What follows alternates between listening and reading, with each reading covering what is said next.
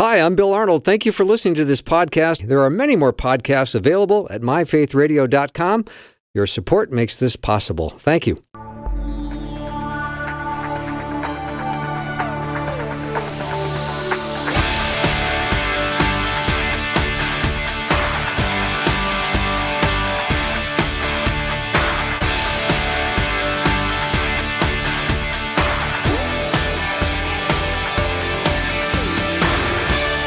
And a warm welcome to the afternoon show. I'm Bill Arnold, and I hope you've been having a great day. I'm so glad you can spend some time with me this afternoon. I always say that if you can, great. If you can't, make sure you check out the podcast, because we always have the podcast available later in the day, and you can check out what you missed. So glad you were with me today, because I'm very happy to have Ken Harrison back on the program.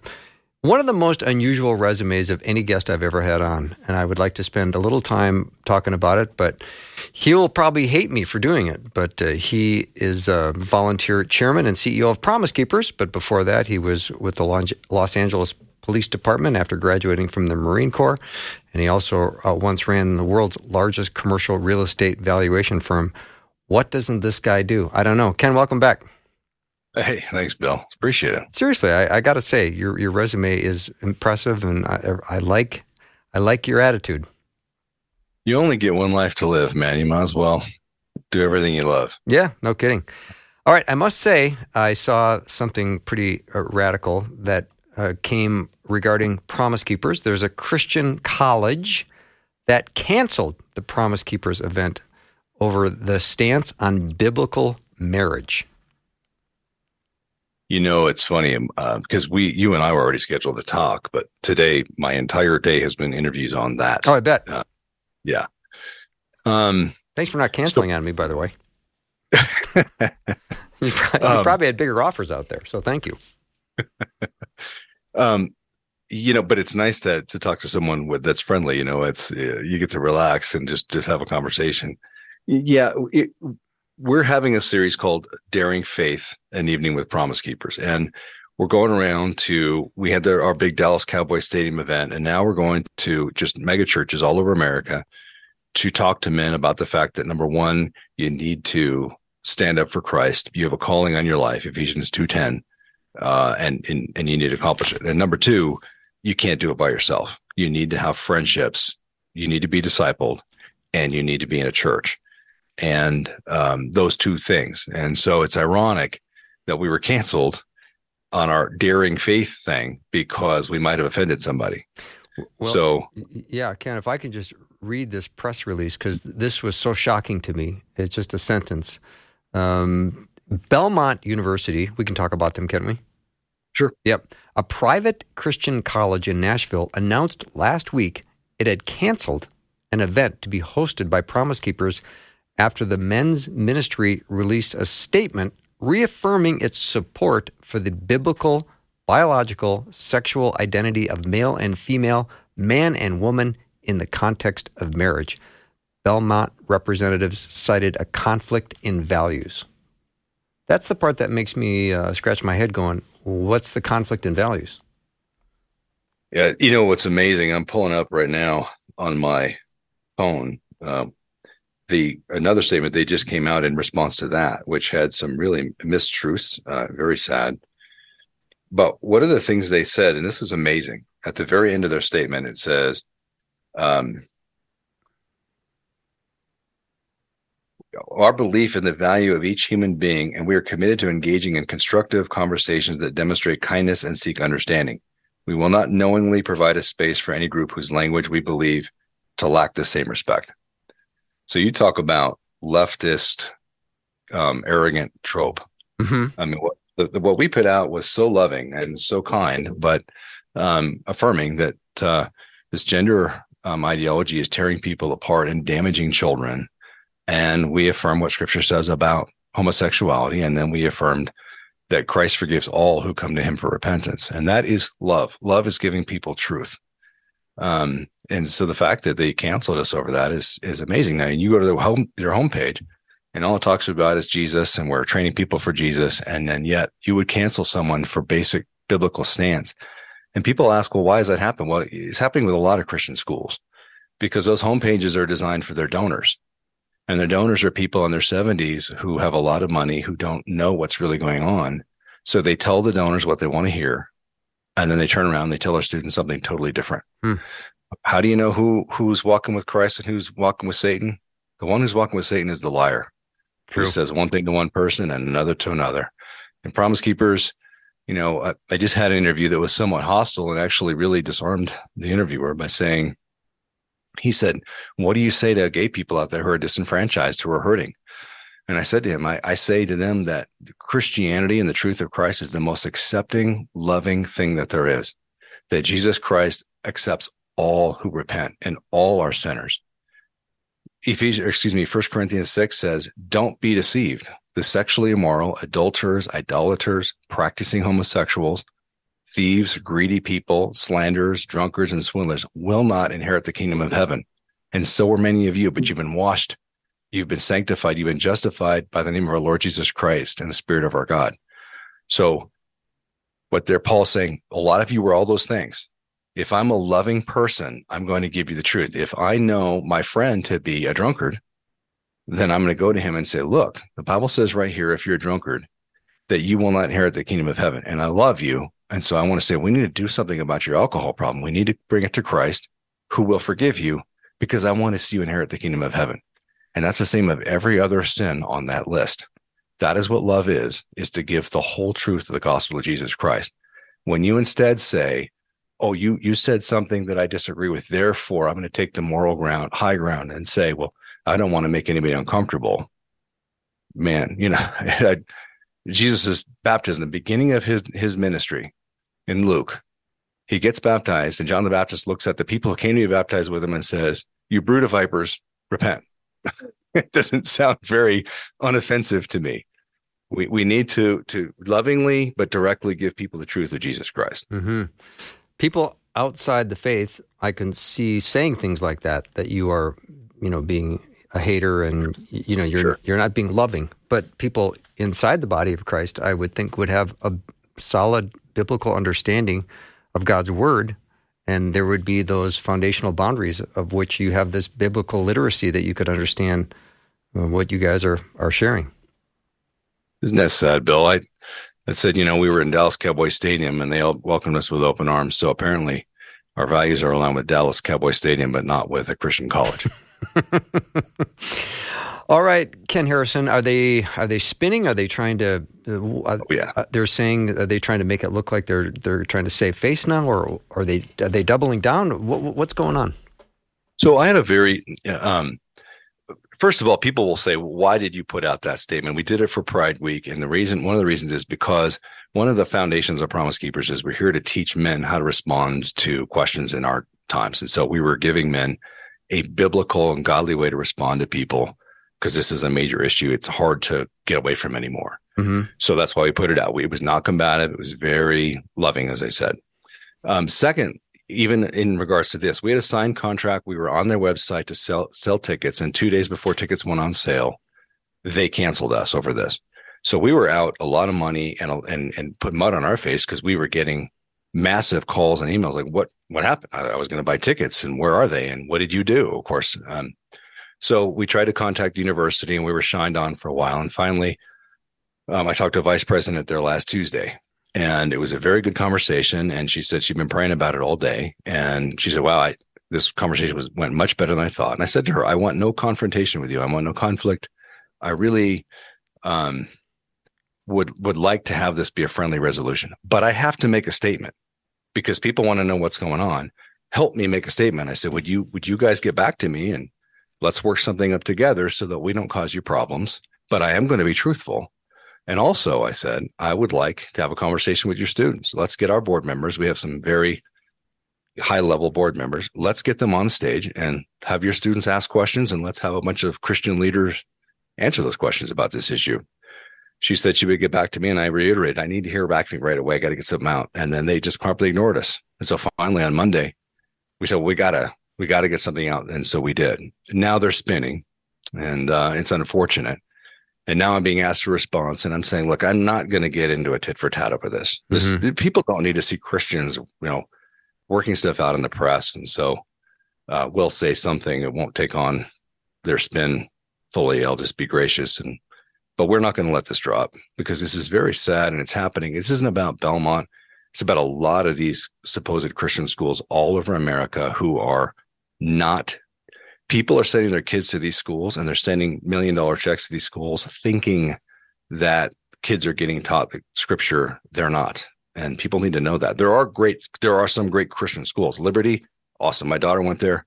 Colorado Christian, Arizona Christian. University of Northwestern, which is where we are. Another Is that right? Oh, yeah. We broadcast out of the University of Northwestern in St. Paul. Awesome Good to know. Christian college, yeah.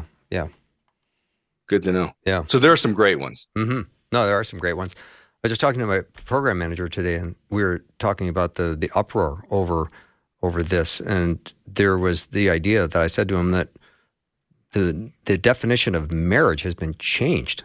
That's why there's so much uproar as well. We have to wake people up, Bill, that part of being a true follower of Christ and being holy is understanding that you will invite hatred and you will have enemies. And we do tend to worship the God of comfort and security in our country, and it really has permeated the church. And we have to be willing to, I cannot tell you where we stand up on Twitter, we say things, and I get horrid threats and people saying they hate me. And I'll get a bunch of Christians that will private message me. I support you, brother. You keep going. Why are you private messaging me? Say that to the whole group, but they don't want anybody to be angry with them.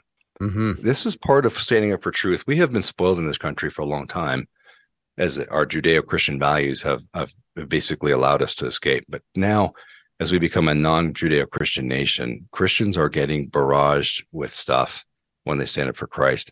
And we're just challenging people, you've got to take a stand. And that means sometimes people are going to say mean things to you on social media. Jesus says, beware when everyone speaks well of you. Beware. Great point, Ken Harrison. Let me take a little break. If you have a question or comment, let me know, 877-933-2484. Ken Harrison is the CEO of Promise Keepers. And if you just joined the program, he was canceled recently, Promise Keepers, at a Christian college. They were very clear in their support for the biblical definition of male and female, a man and woman in the context of marriage. And the university said, no, we're canceling you because of a conflict in values. This is a Christian university. How does that work? We'll take a little break. Be right back.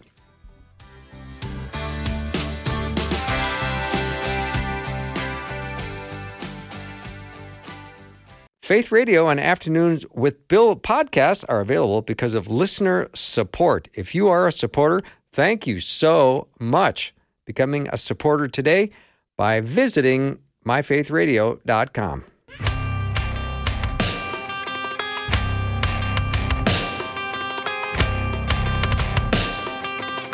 I'm back with Ken Harrison. He's the CEO of Promise Keepers, and he has had one busy day, and I'm glad he kept his promise to be on the show today.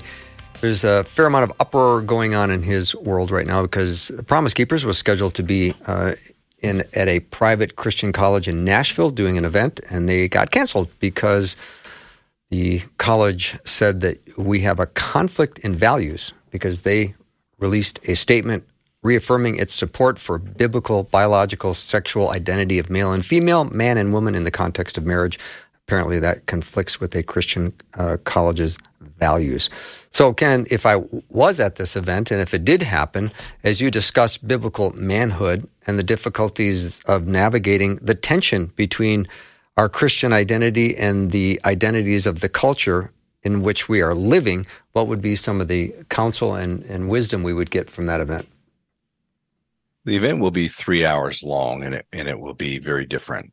There will only be 2 speakers. It'll be like a bunch of live podcasts. The music will be very serious. Somebody with a piano or a guitar leading in hymns and reverent songs, not Nice. A bunch of fog machines and skinny jeans. And we will have Don't make me laugh. We're going to have a men's choir there. This is going to be a great night of just arming men. And I say it's men talking to men like men. Nice. And one of the things we have to understand, and you and I talked about my book, A Daring Faith in a Cowardly World, last time. And one of the things in that book is it talks about Jesus giving us the road to holiness.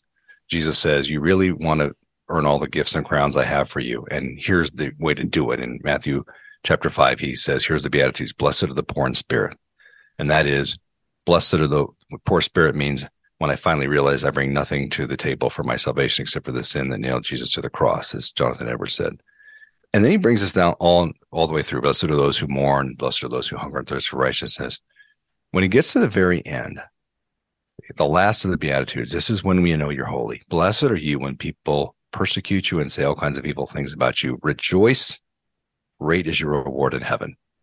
So the idea here is, when you said the prayer and you became saved, you became born again. Now it's time to grow. And there is a mission for you to accomplish. Ephesians 2:10 says that we were created for good works that were prepared at the beginning of time for us to accomplish. Will you or won't you? The Bible is filled, choose life or choose death. Choose the spirit or choose the flesh. And so that's what we're going to be there to challenge the men. Are you going to stand up and be a man to be counted, or are you not? Because right now, too many are nots.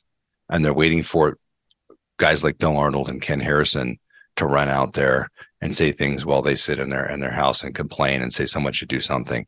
No, you do something. So that's really where we're at. And I think we're starting to see that as a culture, Christian culture, like the idea of just sitting around and doing nothing. Those times have come to an end. I understand a lot of men say, I don't get a lot of value out of church. Well, that may be when you look at a lot of churches. So find a church that you get value out of. And by the way, you be the value. Don't show up and say, what do you have for me? Show up and say, what can I give? Mm-hmm. Yeah. How can I serve? So when you are in these conversations and the name calling starts and people are coming after you and assaulting you and your character and, the name calling, how do you deal with all that? Being an LA cop, during Rodney King. Yeah. It's only the JV coming after me compared to those days. Yeah. I was but my wife was reading all the death threats I got once. We'd lit up Twitter and people were, who is this guy? Where's he live? We're going to get him. We're going to kill him. Who's he? On and on. And so my wife was reading them to me and I was sitting there laughing and she says, aren't you the least bit worried about any of these things? And I said, baby, the guys who are writing these things are sitting in their underwear screaming at their mother for their meatloaf.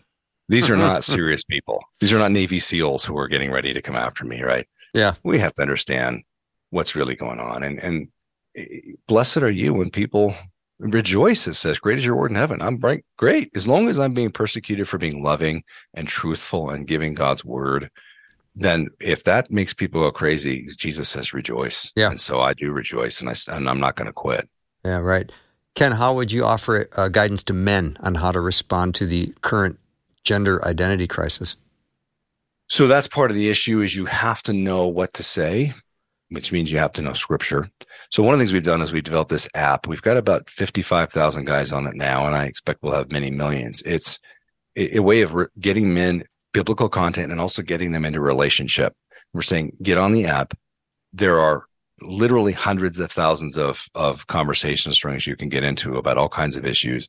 There's all kinds of amazing content we have on there, and get some friends and get some discipleship and find out, again, you need to be in a godly local church and you need to be leading your family.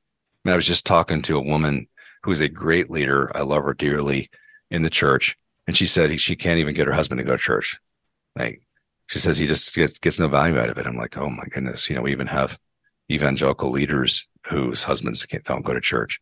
So we have got to get into a body of believers. We really swallowed the lie that we don't really need any friends, that we're all on our own. And unless we stand together, unless we have friends, we're isolated. And when you're isolated, you're open to all kinds of attacks from the evil one, and you don't have a support group to hold you up. Your wife is a great person to have, but you need male friends. Mm-hmm. Right now, we have too much of the it's okay. You failed, get up. It's okay. Everyone loves you, and that's great. We do need that, but sometimes you got to go stop your whining and get up and get to work. Right. We need both. Yeah. And we have too much of the feminine and not enough of the masculine. We need a mother and a father, and sometimes men got to go. Okay, you had a bad father. Okay, you had a bad childhood. We got it, and it's sad. And now, what are you going to do about it? Right. I mean, you also need that too. Yeah. So, Ken, why why is some of these secular venues being so welcoming to you, and then you run into a Christian university that says, do you find that might be happening in the future? It's amazing, and I think that is going to stop too. I honestly, I just think the Christian universities are actually further ahead in their hypocrisy. Wow. But, I think, universities have endowments, and they have sometimes massive amounts of money. And so they're not as concerned on some of this, and they'd rather not have their students up in arms and have demonstrations. Because, Belmont kicked us out, but they kicked Charlie Kirk out 2 months before us. So they didn't want the problem. A lot of secular venues understand that their God is money, and sure, they're happy to take our money. I mean, when Promise Keeper shows up, we bring a lot of money. You bring men who show up and they spend money on hotels, and we had 30,000 men at Dallas Cowboys Stadium. That's a lot of money that comes into that local community. So I do believe that's why they've been more accepting. But I also think if we don't start standing up, those venues will begin to close as well. Mm-hmm. So how can we be praying for you? Thanks for asking that. Yeah. Wisdom. James 1:5 says, if anyone lacks wisdom, let him ask his Father in heaven who gives generously. These are really tough times because it's very important for someone like me that I'm not just speaking to the choir. But at the same time, how are you really? People are looking for Christian leaders with two things. I was just talking to a good friend of mine yesterday, a megachurch pastor, and I said, they need men who, number one, they know won't back down. They're not going to find me, with my hat in my hand and my head down going, if I've apologized to anybody, I'm so sorry. Or, if I offend anybody, that's not going to happen. Mm-hmm. Number two, they need to find men who are not involved in sexual sin. Mm-hmm. People are tired of Christian leaders, and I've said, I guarantee you, I'll never quit and you'll never find me in any sexual sin. So I think that's fine. I think we have that down. But what I need now is the savvy and the wisdom to be able to speak in a way that people will hear the gospel, because my message tends to be, what about what the Bible says? Don't you understand? Yeah, I love that. And that's great for some people. Yeah. But there are youth right now who just don't accept the Bible. And so how can we make sure we stay relevant in these times without ever compromising the truth? And that takes a great wisdom. Mm-hmm. And so that's what I would really ask for people's prayers on. Ken Harrison, you're my kind of guy. No, thanks, man. Yeah, really enjoy this time with you, and we will pray. I will pray, James 1:5, and I'm going to ask my listeners to do it as well. And there's a war being waged against the Christian faith right now. So men have keep to the faith up there, man. You're not exactly in the Bible Belt yourself. So that's true. Well, have a good rest of the day, and thanks for what you're doing. Thanks, man. All Go right. Vikings. Go Vikings. Amen. All right. Ken Harrison's been my guest, CEO of Promise Keepers. We're going to take a little break. Hey, say, have you gotten ready for the Day of Forgiveness yet? That's coming up on Wednesday, June 28th. You can text the word forgive right now to 877-933-2484 and start getting short texts designed to encourage and help you on your journey to forgiveness. After a short break, Beverly Coniaris is going to join me. We're going to talk about what does God look like in the Old Testament.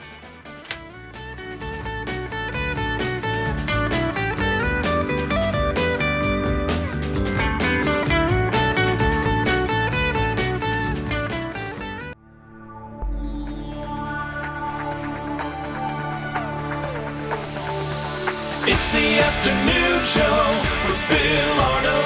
Prime time, drive time. Let's get it started. Jump in your car. Yeah. What's for dinner? Hey. It's the afternoon show with Bill Arnold. I thought we'd pick a simple, easy topic today. Why not?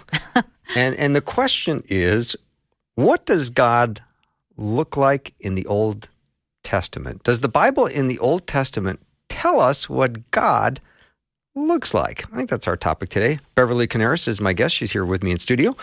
Bev, you've got some work to do today. Oh, man, it is a curious question, isn't it? What does God look like? Yes, it is. I've been fascinated with this topic for about 2 years now, so I've been noting as I go through the scriptures different scenes where God seems to reveal part of himself anyway.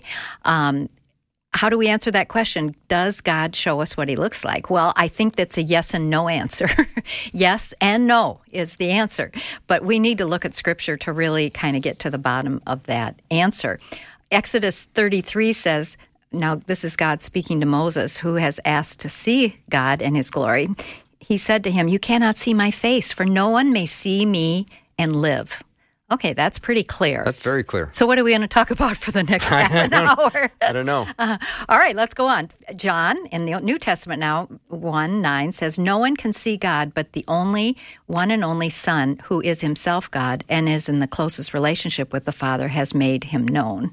So again, no one can see God except the Son. And then 1 John says, "Dear friends, now we are children of God, and what we will be has not yet been made known. But we know that when Christ appears, we shall be like him, for we shall see him as he is. All who have their hope in this will purify themselves just as he is pure." And then also in John 4:24, we learn God is spirit, so we must worship in spirit and in truth. So spirit is not seen. So we got to wrestle through some of those verses and think about what is happening in these scenes. So we're going to go and we're going to look at different scenes in the Old Testament where these people, individuals, were having visions of God. And I believe that these visions really are more partial manifestation of God that reveals to us in pictures who God is and what he is like. So we're going to look at some of these just briefly. We're going to go through a list of them here and just glean what we can from this mystery, really. There's a lot of mystery in this, especially in the Old Testament, where we can learn about God, and also we're going to learn about ourselves from these scenes. Now, some have said that there's 11 different appearances of God in the Old Testament in some form of a vision like this. Now, there may be more. When you start to count the theophanies, which is a big word for just means the pre-incarnate, another big word, Christ. In other words, when Christ made appearances before he took on human form. Okay. And so there are some of those as well. So let's look at a few of these scenes, if you will, and try to picture this. It's in words, but we can picture it because our minds will take us there. The first, we're going to start in Genesis 3. Adam and Eve, they have just eaten the forbidden fruit. You can picture that. And then the man and his wife heard the sound of the Lord walking in the garden in the cool of the day. I love that picture. I know, because he probably didn't like humidity. Probably. Cool of the day. Probably. He was out for his evening stroll. I mean, but you think of that walking in the garden. How do we wrap our head around that? Exactly. Yeah. Exactly. What does this mean? But they hid from the Lord among the trees of the garden. So obviously they had some way of knowing that God was seeing them. But the Lord called to the man, "Where are you?" He answered, "I heard you in the garden, and I was afraid because I was naked, so I hid." All right. So what do we learn about God from this kind of vision that's happening? First, the text says that they only heard God. So that's interesting to me. Yet, to me, the fact that he was heard insinuates some sort of physical manifestation. But I can't be sure. It isn't specific. Mm-hmm. So what we learn about God, what do we learn about him here, who walks in the garden, is this. First of all, God is enjoying his creation, and he's seeking fellowship with his greatest creation, mankind. What a beautiful picture that is, that common, everyday walking together in the garden fellowship. But when we sin, we lose that intimate fellowship, and we can only restore it again by a mediator, who is the Lord Jesus Christ, of course, and that is the gospel. Explain that, if you would. I would love to explain that, because what happened is at this sin, this was where sin was introduced into the world, that the relationship, this relationship between God and man was broken, and they will be asked to leave the garden. And the only way that God could cover their nakedness, which is really a symbol of their guilt and shame of sin, is that he had to kill animals, and he had to shed the blood of animals. He provided skin of animals to cover them. And you know what? God has provided for us a blood sacrifice to cover our sin as well. And the sacrifice was, we know, the one and only Son, the Lord Jesus Christ. So that's a beautiful picture that tells us a little bit about what God, if we want to picture God walking in the garden, seeking us. So I wonder, are you one who is God saying to you, "Where are you? Where are you?" Is he seeking you? And how are you going to respond? That's the big question. Isn't it? Yeah. We all have to answer that. Yeah. So, Bev, let's just say, for instance, there is somebody just got triggered by hearing that. Mm-hmm. And they're thinking, Bev's talking about me right now. Yeah. What do I do? I would say start talking to him. Acknowledge him that he's there. Acknowledge that you have a need for him and that you want to hear from him. Mm. And then I would get yourself a Bible, because if you want to hear him talk, man, he's got a whole book filled with words just for you. And he's also showing his love for you and his desire to want to be in relationship with you. What if they're at a point, though, of wanting to place their faith in him? I think that this point, right now. I think that don't close your eyes if you're driving. You would, in your mind, say, Lord Jesus, I am that person. I am hiding from you because of my sin. But I see that you seek me out and want to have fellowship and a relationship with me, Lord. Would you this day cleanse me by the blood of Jesus Christ, your Son, so that that relationship that was broken by my sin and that guilt and that shame could be taken away by that sacrifice for me. And say thank you. And get a Bible. Amen. Start reading. That's beautiful.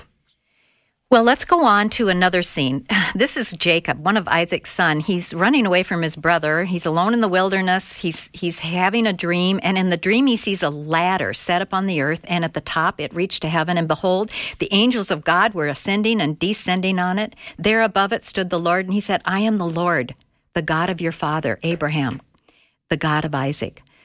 So what do we learn about God from this picture? Here he is standing at the top of the ladder, and angels are going up and down this ladder. Well, we learn that he knows about us, again, that knowledge and that seeing us, and he knows where we are. Jacob was alone in the wilderness. He also gives us promises when things seem so dark. Jacob was at a very difficult point in his life. He was running away. He didn't know what was ahead for him. He didn't change Jacob's circumstances, but he did assure him of his presence in this vision, that he was working for good. Now, the ladder has been a favorite of people using it as an illustration, climb the ladder to God. However, that's not the right ladder. Jesus has referred to this vision from Jacob, and he stated that he was the ladder, and the angels were descending and ascending on him. Jesus is the way to God, not working one rung at a time to get to God. Jesus is the way. So when we confess him, just like what we just talked about, we can have heaven and eternal life with him. Bev, when you think of world religions, they all teach you how to get close to God, and Christianity comes along and says, this is what God did to get close to you. Yeah, exactly. Exactly. He's the ladder. I love that picture. Yeah, I do too. Yeah. He connects us with God and with heaven. He is the path back from that broken relationship. Mm-hmm.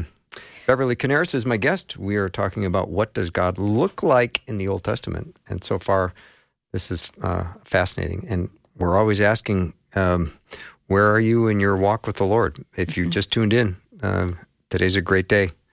Today's a great day to place your faith in the living God and to be forgiven. Anyway, let's go. Let's move on, Bev. That's hard to move on from that. That's it. That's our message. But let's talk about Moses for a minute. Okay. He had several occasions to have somewhat of a vision here of God.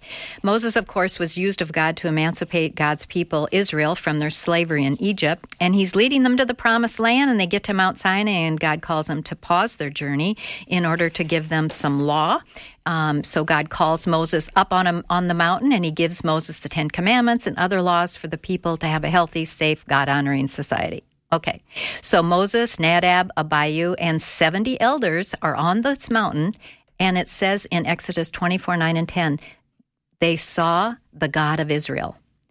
What they saw is described like this from verses 10 and 11. Under his feet was something like a pavement of lapis, as bright as the sky, but God did not raise his hand against these leaders of the Israelites. They saw God, they ate, and they drank.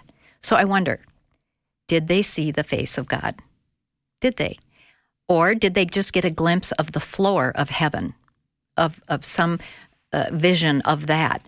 I think this was enough of a vision of God for them to feel like they indeed did see God. God was forming a people and a nation at this point. He gave them a glimpse to encourage their leadership of the people as they led them to follow God. You know, if your faith is not real to you, you will have no faith to pass on to others. So I think he gave them this vision as a faith builder in order for them to share that with the people. So we're calling it a vision. Calling it a vision. Okay. Yep. That I understand. Yeah, we're calling it a vision. And what exactly was in that vision? They only describe the pavement, really, that they saw God. So I feel like it's, kind of looking up and just seeing the floor of it was enough to really get an awe-inspiring view of God. Now, Moses had other encounters with seeing God, this time by himself. First of all, Moses had a place called the tent of meeting, and he would go into this tent of meeting, and Moses would pray there, and a cloud would come and manifest as God's presence there. And Scripture says that he talked to God face to face, which is really more of an open communication rather than a literal face to face. I think this really teaches us, and many more places in the Bible, that God desires communication with his people. We can be face to face with the Lord daily. Are we taking advantage of this privilege? Face to face, yes. The next scene, Moses going up the mountain again, Moses asks for God to show him his glory. So the Lord answers Moses by saying, I will cause all my goodness to pass in front of you, and I'll proclaim my name, the Lord, in your presence. He goes up, but you cannot see my face, for no one may see my face and live. So the Lord hides him in the cleft of the rock. God's glory passes by. And then he says, you can turn around and you'll see my back, but my face must not be seen. So what do we learn about God here? Well, we cannot see the face of God until we receive the completion of our salvation in Christ. In other words, when we are glorified upon entering the eternal kingdom, we will be changed by seeing him. But in the meantime, we may not see his face here.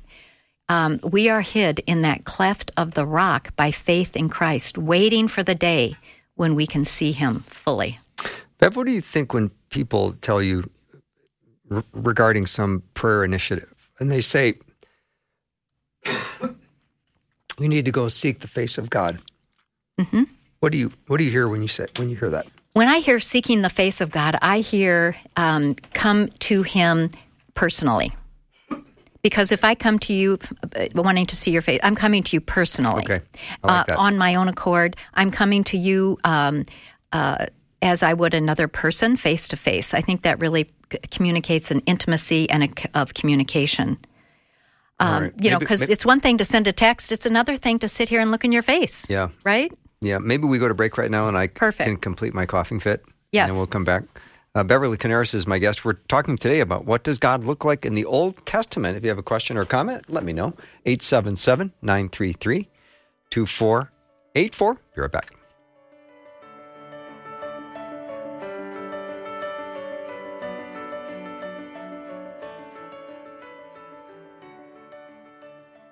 Hi, this is Bill Arnold. Thank you for listening to this podcast. When I pray, I love to go to God's Word and pray back to the Father. I love to go in Psalm 103, where I start by praying, Praise the Lord, my soul. All my inmost being, praise his holy name.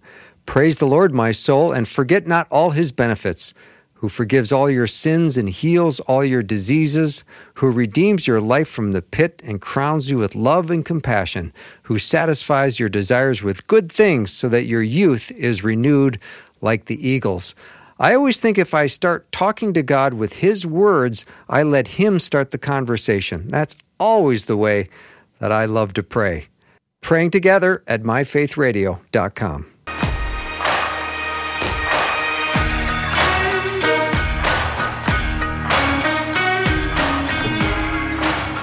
Welcome back to the show. Beverly Coniaris is my guest. She was a teaching leader at Bible Study Fellowship for around 35 years.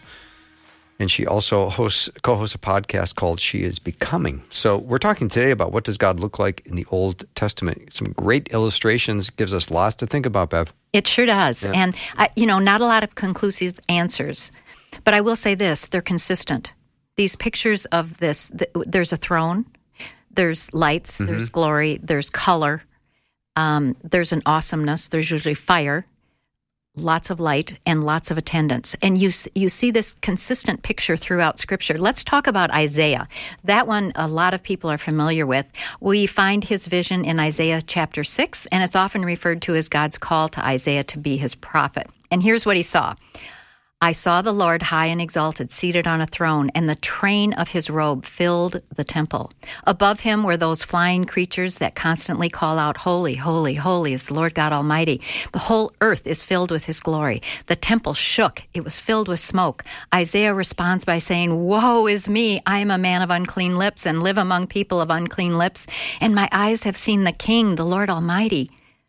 Again, I feel like the direct view of God and his face was veiled by this smoke and by this train of his robe. The angel goes and gets a hot coal from the altar, touches Isaiah's lips, giving him some cleansing. Again, fire, cleansing, judgment. God then says, Whom shall I send? And Isaiah responds, Here am I, send me. God says, Go and tell these people. So an interesting fact here is that in the Gospel of John, chapter 12, it says, Isaiah saw the glory of Jesus and spoke about him. So what is it that we learn about God from Isaiah's vision? Well, we learn that Jesus is on the throne. John gives us that. He is also God. He rules in sovereignty. We learn that God calls specific people to speak for him and that we do need to be cleansed of sin in order to be a clean vessel for his use. It was dark days in the days of Israel. The death of Uzziah, the king, had died. This shows us to look up when things seem hopeless. God is on his throne. We needn't be hopeless. Look up when we're feeling like that. Isaiah was exposed before God, and so are all of us. When we meet him face to face, we will not have excuses. Do you think, Bill? Nope. No, we won't. And we won't have questions, I don't think, either. It will all be answered. When we encounter God, we will also encounter our sin that must be dealt with. And that happens in this world, Lord, where the Lord will meet us and he will show us where we have fallen short. And you know what? This is a good thing. Don't dread it. Don't run from him. Don't run from this experience that God is calling you to confess your sin, grieve your sin, confess your sin, repent of your sin. There is cleansing for you in the hot coal of Christ's sacrifice of blood on your behalf. We also learn that as we encounter God, we will be willing then to go on God's behalf wherever he sends us with his message. Well, Ezekiel also saw this vision of God. And in Ezekiel 1, he describes it like this: the likeness of a throne as the appearance of sapphire stone, and the likeness as the appearance of a man above it. It has a very lengthy description of this throne room scene. Included were heavenly strange-eyed creatures, fire, burning coals. The throne is described as being like lapis. The future, they figure like a man was dressed in glowing metal, full of fire, brilliant light surrounding him. The appearance of a rainbow was light all around him. Well, Ezekiel responds like Isaiah did. His response is he hits the deck, face down. So what does this picture, what do these things represent about God? Well, the precious stone represents his invaluable worth and beauty. The appearance of a man, Christ. Worship is constant. There's fire because God is judge and pure and like nothing else. There's brilliant light because God is light. Truth is light. God is truth.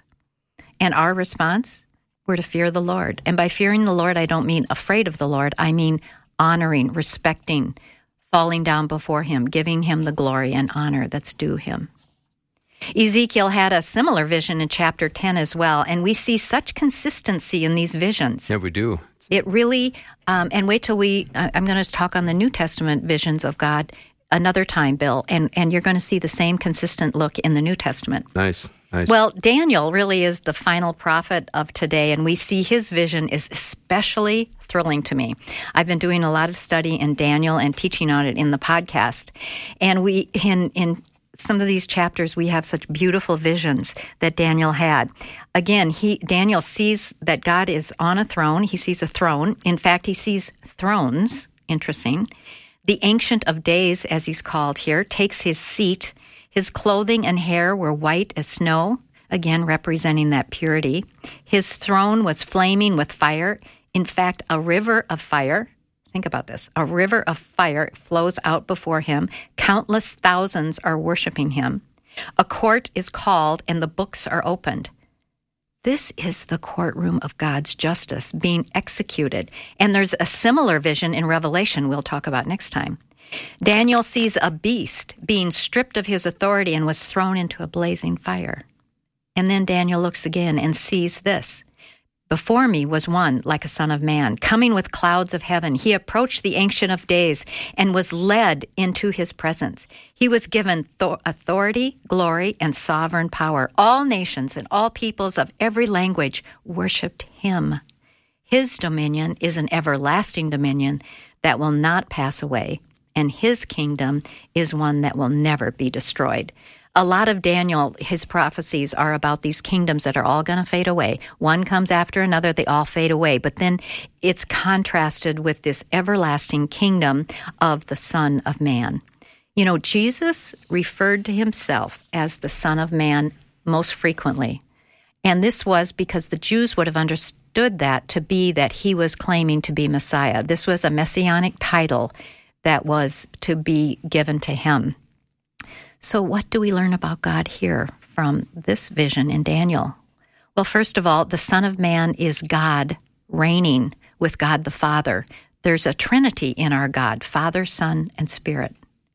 Jesus has a kingdom that is unlike any earthly kingdom in that his is everlasting. All countries, all kingdoms come and go, leaders come and go. Christ will be everlasting and have that everlasting kingdom. And here's the good news, Bill. And you can be part of this eternal kingdom by receiving Christ as your Savior and Lord. You can have an everlasting, glorious future reigning with Christ if you will come to him. So what consistent pictures we have here. I think that there's an important message that we're left with. And that message is that God's word is true. And that God is very consistent in how he's going to reveal himself here through the word, and that when he speaks, his word is truth.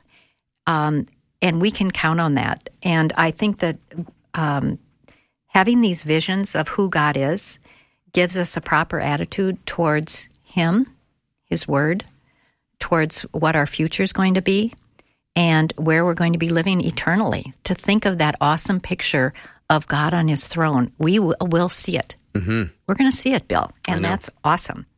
Awesome. So listeners, I hope you feel encouraged in learning all that these visions can teach us about God. He's showing us through these visions important things about himself. You know, Bev, one of the verses that comes screaming into my head is 1 Timothy 6:16. And I know you know this one. Who alone is immortal and who lives in unapproachable light, whom no one has seen or can see. To him be honor and might forever. What a great verse to kind of bring, tie a bow on this, what we've been talking about. Yeah. He is so awesome. He lives in unapproachable light. Awesome. Yeah. Awesome. And I think we need to listen to him then, don't you? Oh, yeah. Is anyone else like him? Is there any other God like him? No. No. No, there's no peer. There's not even close. No. Awesome. Yeah. He is the Awesome. way, the truth, and the life. Yeah. Unapproachable light. No one comes to the Father but by him. Yes. So if that's where you are at a place today and you are thinking, I've heard this message many, many times, and I have never made a decision to follow Jesus, you can do that today. Can't you, Bev? You sure can. And I hope that this will, as we talked about these pictures of God and his Son, the Son of Man on the thrones, I hope that picture drops your heart into an attitude of reverence for him and an attitude of submission to his will and his call on your life. He wants to be in relationship with you. That really sums up the Bible for me. Yeah, it's fantastic. God, we lost that fellowship with God. He wants it back.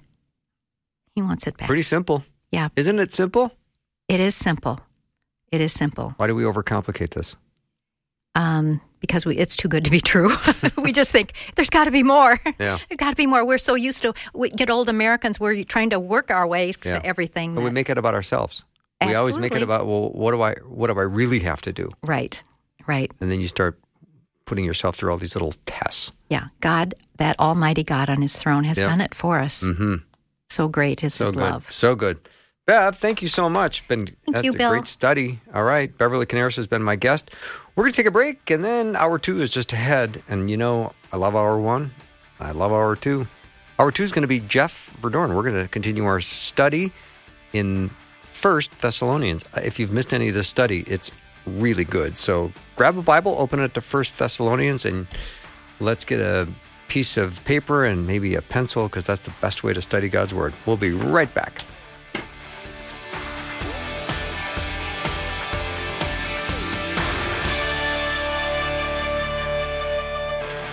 Thanks for listening. Programming like this is made available through your support. Information available at myfaithradio.com.